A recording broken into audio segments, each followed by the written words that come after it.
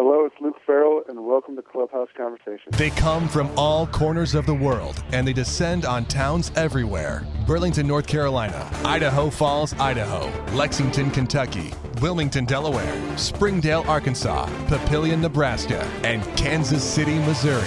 What do all these men have in common? They work together to win. It's time to talk to another Royal on Clubhouse Conversation. And a big what's up to Royals Nation. It's Davo. Glad you're along for another edition of Clubhouse Conversation, the place where we catch up with all your favorite current and former Royals players and get the stories you can't hear anywhere else. And today, it's Luke Farrell who joins us on Clubhouse Conversation. Luke Farrell, who was taken by the Royals in 2013 out of Northwestern in the 6th round and has really taken off here during the 2015 season. Began with Wilmington and then was moved up to Northwest Arkansas, where he currently has a 3.40 ERA with nearly a K per inning for the Naturals. Luke Farrell, 6'6", and comes from quite the baseball family. His dad, John, is the manager of the Boston Red Sox. Of course, pitched 8 years at the major league level. Luke has a couple of brothers in pro baseball as we speak, one with the Cubs organization in the front office and another who currently plays with the White Sox in their minor league system. And Luke's grandpa also was in professional baseball for a few years. So quite the baseball family and quite the career he's carved out for himself already. So those two factors on their own make this a must-listen-to interview. But then there's the fact that Luke is also, in my opinion, quite the inspirational story. He's gone through multiple surgeries for tumors in his neck. As an 18-year-old kid, he first found it, about to head off to Northwestern to begin his college career. Nobody should ever have to go through that, and he's gone through it several times. It came back as a junior at Northwestern as well. He's had the surgeries to take care of that.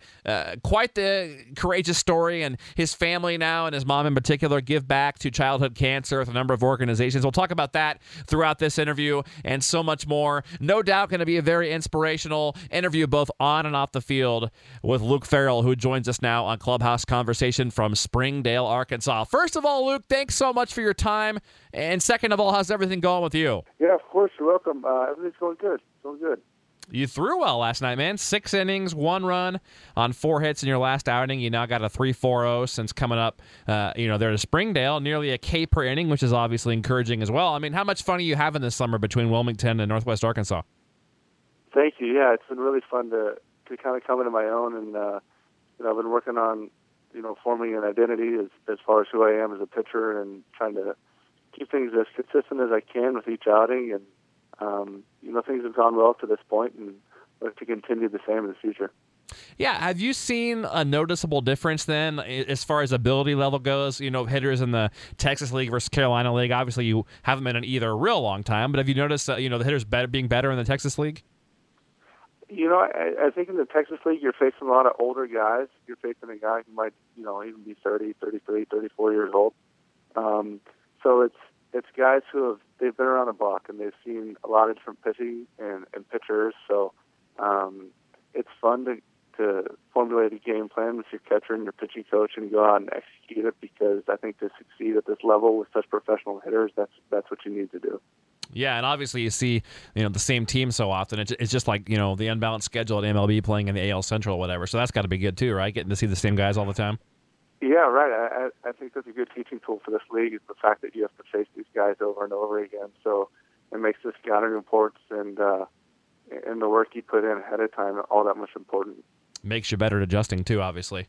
Yeah, for sure. So I wanted to talk lots more then about the last 3 seasons, obviously, with the Royals. But let's go all the way back then. So we'll start from old school days, and we'll work our way back. So, childhood, let's go back to then. So your dad obviously pitched in the big leagues for 8 years, and both of your brothers have been drafted and played professionally, including Jeremy, who's still in the White Sox organization. And then your grandpa, Tom, also played 3 seasons of minor league ball. So, I mean, out of all those people, and this is probably an impossible question, but if you had to pick an influential person, the most influential with you as a baseball player developing, is one of those people, or is it impossible to say just one of them as far as that goes? Most influential. Luckily I have all these family members who have had a career and some success in baseball, and I'm really fortunate to pick their brains and kind of live vicariously through them and their experiences.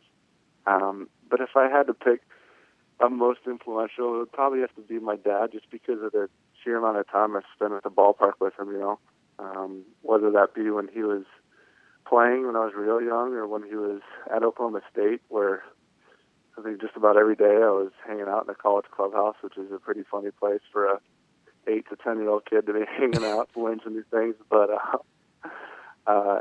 the same thing goes for when he was in Cleveland or Boston. I learned a lot just sitting around and picking guys' brains and, shagging BP with everybody. And then the same goes for when I tagged along with my brothers to go to their games or stuff like that. Did you get to know your grandpa pretty good then, too? I did, but not so much as a baseball player. So that wasn't a real strong resource in terms of baseball, but obviously other things. Yeah, for sure. Well, so your dad was in the big leagues then through 1996. Us over-the-hill 34-year-olds like me can remember your dad, pitching with Detroit as late as 1996 for a couple games. And so you were, 5 in 96? So I'm assuming you have no memories of him in person, or do you? Yeah, not much memory. Unfortunately, towards that back half of his career, he suffered a few arm injuries that kept him off the field more than on it. So no, not too many memories of seeing him pitch. And while we're on the topic of him, has he ever gotten to see you pitch in person professionally, on an off day or the All-Star break or anything? Professionally, no. No, not yet. Not other than, the video I'll send him here and there, or if he's able to tune into an MILB TV or something like that. But we did have a game, I think, on national TV on CBS Sports, I think it was, a couple of weeks ago that I think he caught. So, when there's the opportunity, he's trying. Well, hopefully, a couple years here in Kansas City, you'll face him, across the diamond, across the dugout. That'd be pretty cool story, right? Yeah, that'd be cool. Sooner than later, right? Yeah, well, let's hope. So, now, you went to high school, at least towards the end, in Cleveland. So, did you move around a lot? Where did you really grow up at, mainly? Mainly Ohio. I went to high school in Ohio at a school called St. Ignatius, which is where myself and my two brothers graduated from. And then part of that, we spent, I think, about 5 years in Oklahoma when he was working at Oklahoma State. So were the Indians your team growing up then? They were, of course. Obviously from him playing with them, and then growing up in Cleveland, I think if you're a Cleveland kid, you're pretty much an Indians fan. Yeah. Well, so your senior year season of high school, going back to that then. So you're 8-2. You have 60 Ks and 55 innings. So you'd choose Northwestern for college before you'd begin the fight of your life, literally. So, but before we get to that, though, what made you choose Northwestern as a high school senior for college? I played on a fall team where we got some exposure at different colleges and college campuses. And one of them, I happened to play at Northwestern. I met their coaches. I saw the campus, and I really loved what I saw. And shortly thereafter, they offered me a scholarship, and I took my visit and fell in love with it even more. And haven't regretted that decision one day. That's cool. I'm a Big Ten guy. I went to Nebraska, so back then they were Big 12, but so. Okay, yeah. Yeah, we got to play them a few times. That's a sweet complex they have over there in Nebraska. Yeah, Alex Gordon gave him $1 million. That helps, right? Yeah. Lots of MLB guys, Tony Watson and Jabba and all those good guys from recent years. So during your, let's get to after your senior year of high school then. So you're about to, the way I understand this is it's like August, you're about to go to Northwestern. You go to the dentist, you had your tonsils taken out like 6 months earlier, and you think you have some swelling or something. So you get to the dentist and they kind of send you somewhere else and you end up finding out you have a tumor. Kind of tell that story and how that whole thing happened. You told it pretty much word for word how it happened. I had no expectations of what they might find or anything. It was that routine checkup that your mom makes you go do before you go off to college. And it just said, hey, it looks like there's maybe kind of a lump or some swelling on one side of the throat. Is that normal after having tonsils taken out and whatnot? So just go get it checked out, see if it's anything. And it turned out to be much more than I bargained for, probably. They found a pretty large tumor there, kind of at the base of the skull. So so you get that news then, and I've read I think quotes from your dad saying that you were very positive, you were strong, and that helped keep your parents sane, help them stay positive, and help them. I mean, your strength kind of transferred over from them, is how I understand it. So I mean, I got to know, because I'm, like I told you, 34. I can't imagine going through that. I mean, how is an 18-year-old Luke Farrell able to stay calm and cool and collected through all that? What was that like? He might have exaggerated a little bit. I think there was some shock. First finding that out, you're right, I was 18 years old and supposed to go start college and, go have all the fun that's associated with college, and things got halted a little bit. But there was definitely some panic when, the doctor, I remember he turned the screen and he didn't really say much. He just kind of showed it, said, we have a pretty sizable tumor here, and showed the screen, and, you can see it sitting right there. So it's pretty alarming. I'm not going to say I was calm and collected in that moment. There's a few moments after, but I think within probably 2-3 days, I just kind of made a decision that I wasn't going to be a victim to it, and that was kind of the approach I took to it. Yeah, well, and it took what? So 2 surgeries then go by. So it was supposed to just be one surgery, and then they weren't able to get to the tumor, so they have to do a second one, and you don't know exactly how they're going to go in. Is that pretty much how it went down too? Yeah, and part of it was so weird. We didn't really know what it was, so we didn't know if it was cancer or if it wasn't, where exactly it was located, because it was so centrally located within the neck and up high at the base of the skull, which is obviously where a lot of important things are. Right. So there were so many unknowns when we went into it that the first surgery, I think it took about 10 hours or something like that. And I remember waking up and, asked, okay, am I good? And got this terrible response that no, they weren't able to get it. So a few days later, went back in and did the same thing. But it was kind of a split decision on whether they would have to take a far more aggressive approach, which luckily they didn't. They were able to go back to the same incision in the neck and do a good job. Yeah, well, definitely. Well, and is this one other question about the whole process? Is this is this made Hollywood by this? I read this ESPN article. Did you really write in a piece of paper lying in the hands of God? Because I know that your mom then, made some beautiful necklaces and gave them to the family. Is that really how it went down, just like that? Yeah, that is. For whatever reason, in intensive care, that's just, I don't know whatever came to me or what it was, but yeah, that's just what I was feeling at the time. That's cool, and that's got so much meaning in that too, that they were able to, make the necklaces. So now you and your entire family also try to give back and help others. Obviously, I read that your mom and the group Christopher's Haven have teamed up, to help fight childhood cancer in particular. I mean, what does that mean to you, being able to give back and seeing your mom and your family, back you and do that kind of stuff? Oh, she's been so great, so great. She does so much more than I do, and something I want to do moving forward is to have more of an involvement in this community. But Christopher's Haven is this incredible group of people that in Boston, just like in other major cities, it's pretty expensive to live there. So when people travel around the world, they get this great care that they have in Boston and at Mass General Hospital, which is where I was taken care of. It's tough for these people to pay for their housing or even find it. So what Christopher's Haven does is they provide basically an apartment building for these children with their illnesses and their families to come stay while they're getting treatment in Boston. And my mom has just jumped on board and helped with them probably more than I can even express. Yeah, I'm sure that means more than anything is giving back and helping others. So, I mean, so you lose, about 25 pounds then after the surgery. You start healing. A long road back for you, obviously. Now, the first time throwing a baseball. Now, again, is this true? You went out, 3 weeks after the surgery? Your dad's out in L.A., I think, for the playoffs, and you go out there and throw a few pitches. That's the first time you thrown a ball. Is that how it went down? Yeah, we were, I think it was during the playoffs, actually. We were standing out there in BP, and I was still pretty weak and pretty slow on my feet, so he just backed up a few feet and just tried to throw him a ball, and I couldn't even turn my head yet, so I don't think there was much behind it, but pretty cool to be out on the field that fast and just be around the game again. And then you get to Northwestern then in January, and you spend 4 years there. I mean, when you look back at playing baseball at Northwestern, what are your favorite memories of pitching in the Big Ten? I think just the teammates.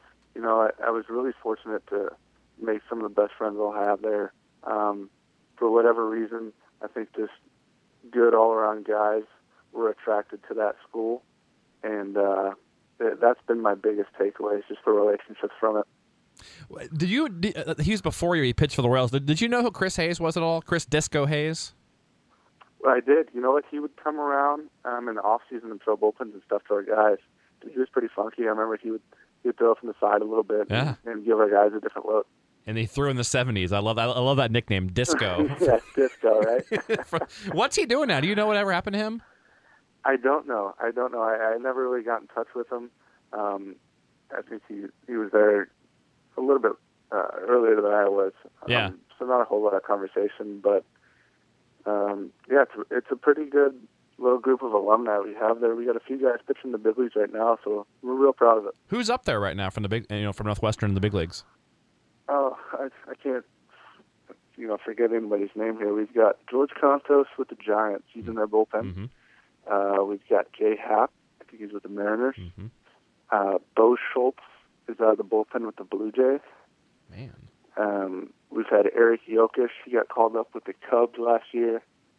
And these guys are all pitchers, actually, so pretty good pitching core there. Yeah, no doubt. Yeah, get that guy a raise, pitching coach, whatever, right?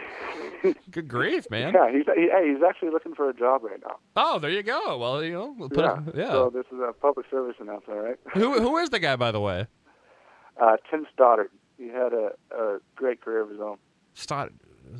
Did he pitch for the Omaha Royals in the 80s?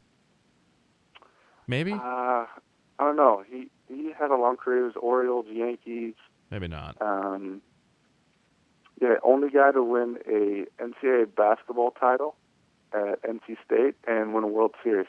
Okay, I thought you were going to say Northwestern, because I know Northwestern is what? Northwestern and Nebraska are the only two basketball schools to never win an NCAA tournament game. You knew that, right? Basketball? I didn't know about Nebraska, but of course I knew about Northwestern. It's kind of a blemish on it. Yeah. We're trying to fix it, though. We got a new coach. Yeah, I like him. Chris coming in. Chris so can we'll recruit, man. Yeah, he can. I think Nebraska's been 7 times, and they're 0 for 7 in the first round. So well, at least they've been there. Yeah. We're trying to get away in. Yeah, I guess that's true. Now we'll get it, though. Were you economics? Is that what you majored in there? I started in economics, and then just having to miss summer school, I got so far behind, switched to communication studies and business. Okay, right on. And then the Royals draft you, June, 2 years ago, I guess, June of 2013. So before we talk about draft moment, like when you think back to your pitching as a college junior and senior, was there a first moment where the Royals first saw you or talked to you? Do you remember them first talking to you or first approaching you at a particular moment? You know what? I don't necessarily remember a specific moment. Obviously, I remember my scout, Scott Melvin, and just all the dialogue we had throughout the whole process.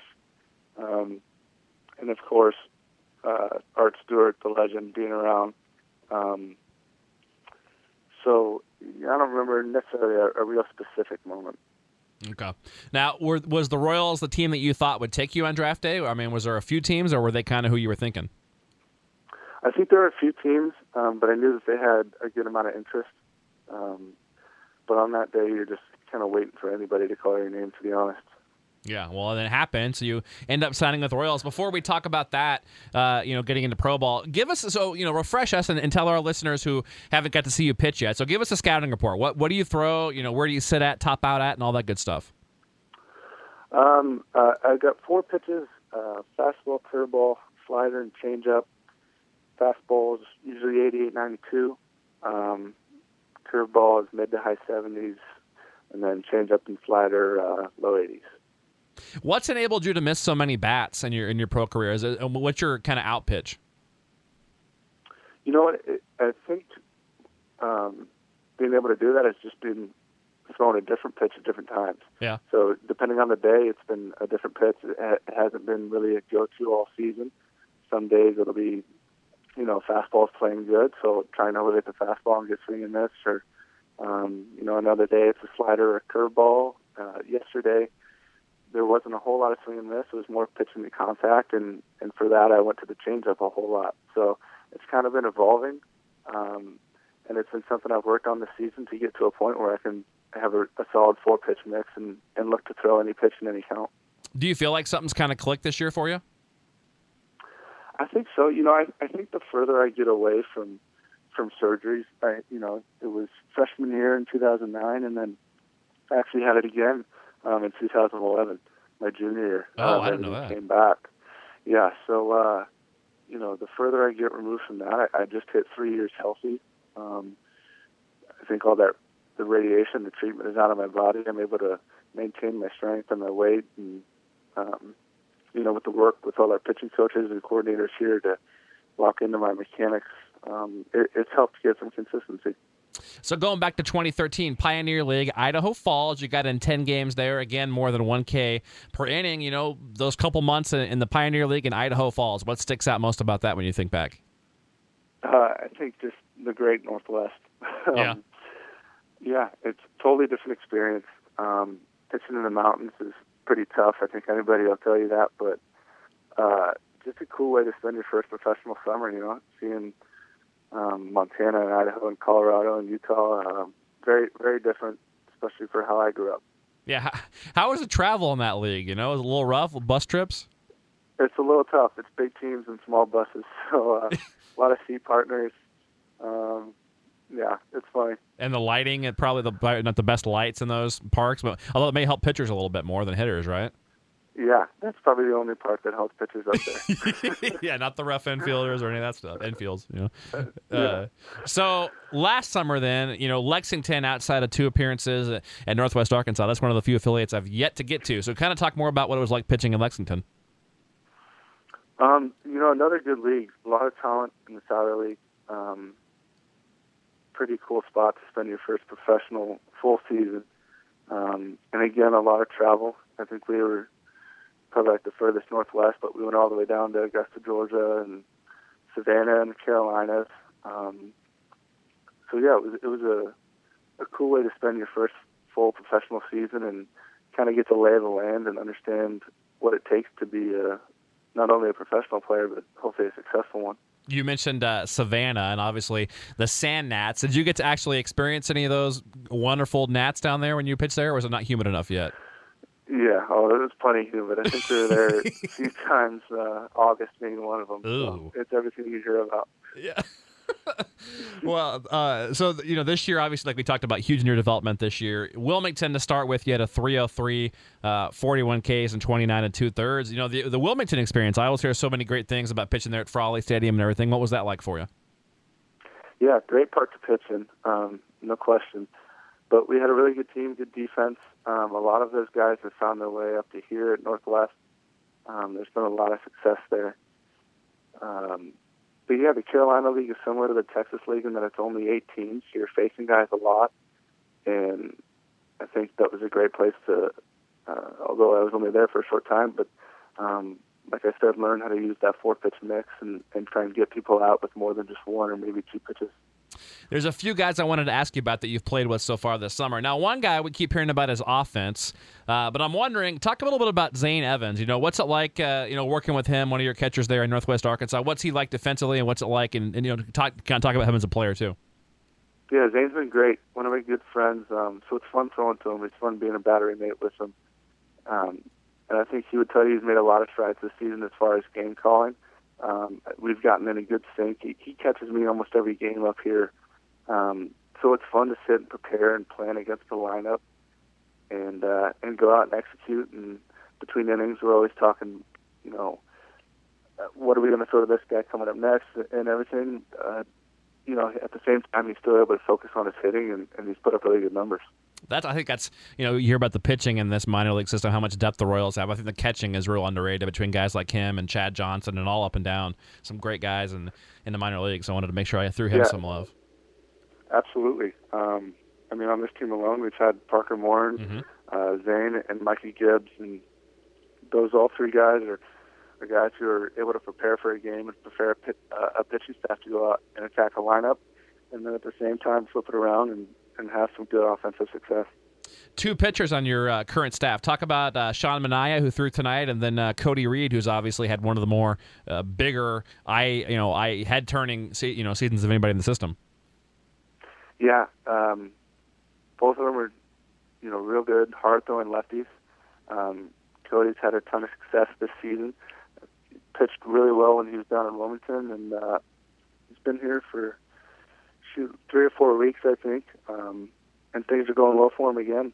I think everybody's just learning how to adjust and pitch to, like I said, the better, more professional hitters that seem to have an approach. So again, it's all just becoming about repeating mechanics and having a plan and executing it. And I know Sean will probably do the same. Now you have, like we mentioned, two brothers in pro ball, including one who now scouts for the Cubs. So has he gotten a chance to? I guess they don't have a team in the Texas League, do they? But has he gotten a chance to see you pitch professionally yet? Yeah, you know what? His first season in their front office, he was able to come out and see me when I was pitching in Idaho, and he was able to see me at Northwestern, just being in their front office, and living, pretty close to our school there at Northwestern. So he was able to see me a few times. He gets different pro coverage that he has to go out and cover, but he mainly stays, on the amateur side. Very cool. Last 4 things for you. So first of all, off the field, what keeps Luke Farrell busy when he's not playing baseball? What do you do for fun and hanging out and all that good stuff? I think on this team, if you're not a golfer, you're an outcast. So, trying to play golf on the off days, and you get a little bit better at that. So probably the only thing that's more frustrating than baseball. Right. Now, do you have a favorite Boston Red Sox player? If you had to pick one, can you do that, or is it impossible? Favorite Boston Red Sox? No, I don't think I have one. I'd probably go past and say Pedro Martinez. Okay, all right. And then you probably like that manager, that they have there? Right? Yeah, absolutely. Right. Now, how many of the 30 Major League Parks have you been to? Have you seen a game at Kauffman Stadium before? You know what? I've never been to Kauffman. Not even drive by or anything? No. Wow. No, I haven't even driven by it. So hopefully you get there for good reason. Yeah. Well, you're only, 3 hours and 15 minutes away there in Springdale, too. So hopefully, one of these days pop up here on an off day or something, man. Yeah. But, yeah, hopefully they'll be up here pitching soon. And with that in mind, what would you like to say to Royals fans? In summary, all the Royals fans listening right now, what would you like to say to them? Just happy to be selected as a Kansas City Royal and enjoying my time here. And hope to see everybody soon, I guess. Yeah, for sure, man. Keep up the great work. You're having a great summer, and obviously, fingers crossed that you're through all the rough spots and all the stuff you've been through, because that's obviously way more than anybody should have to go through in a lifetime, let alone a span of 6-7 years. So, God bless. Take care and stay in touch. Hopefully, we'll catch up with you for many years to come. Okay, thanks, Dave.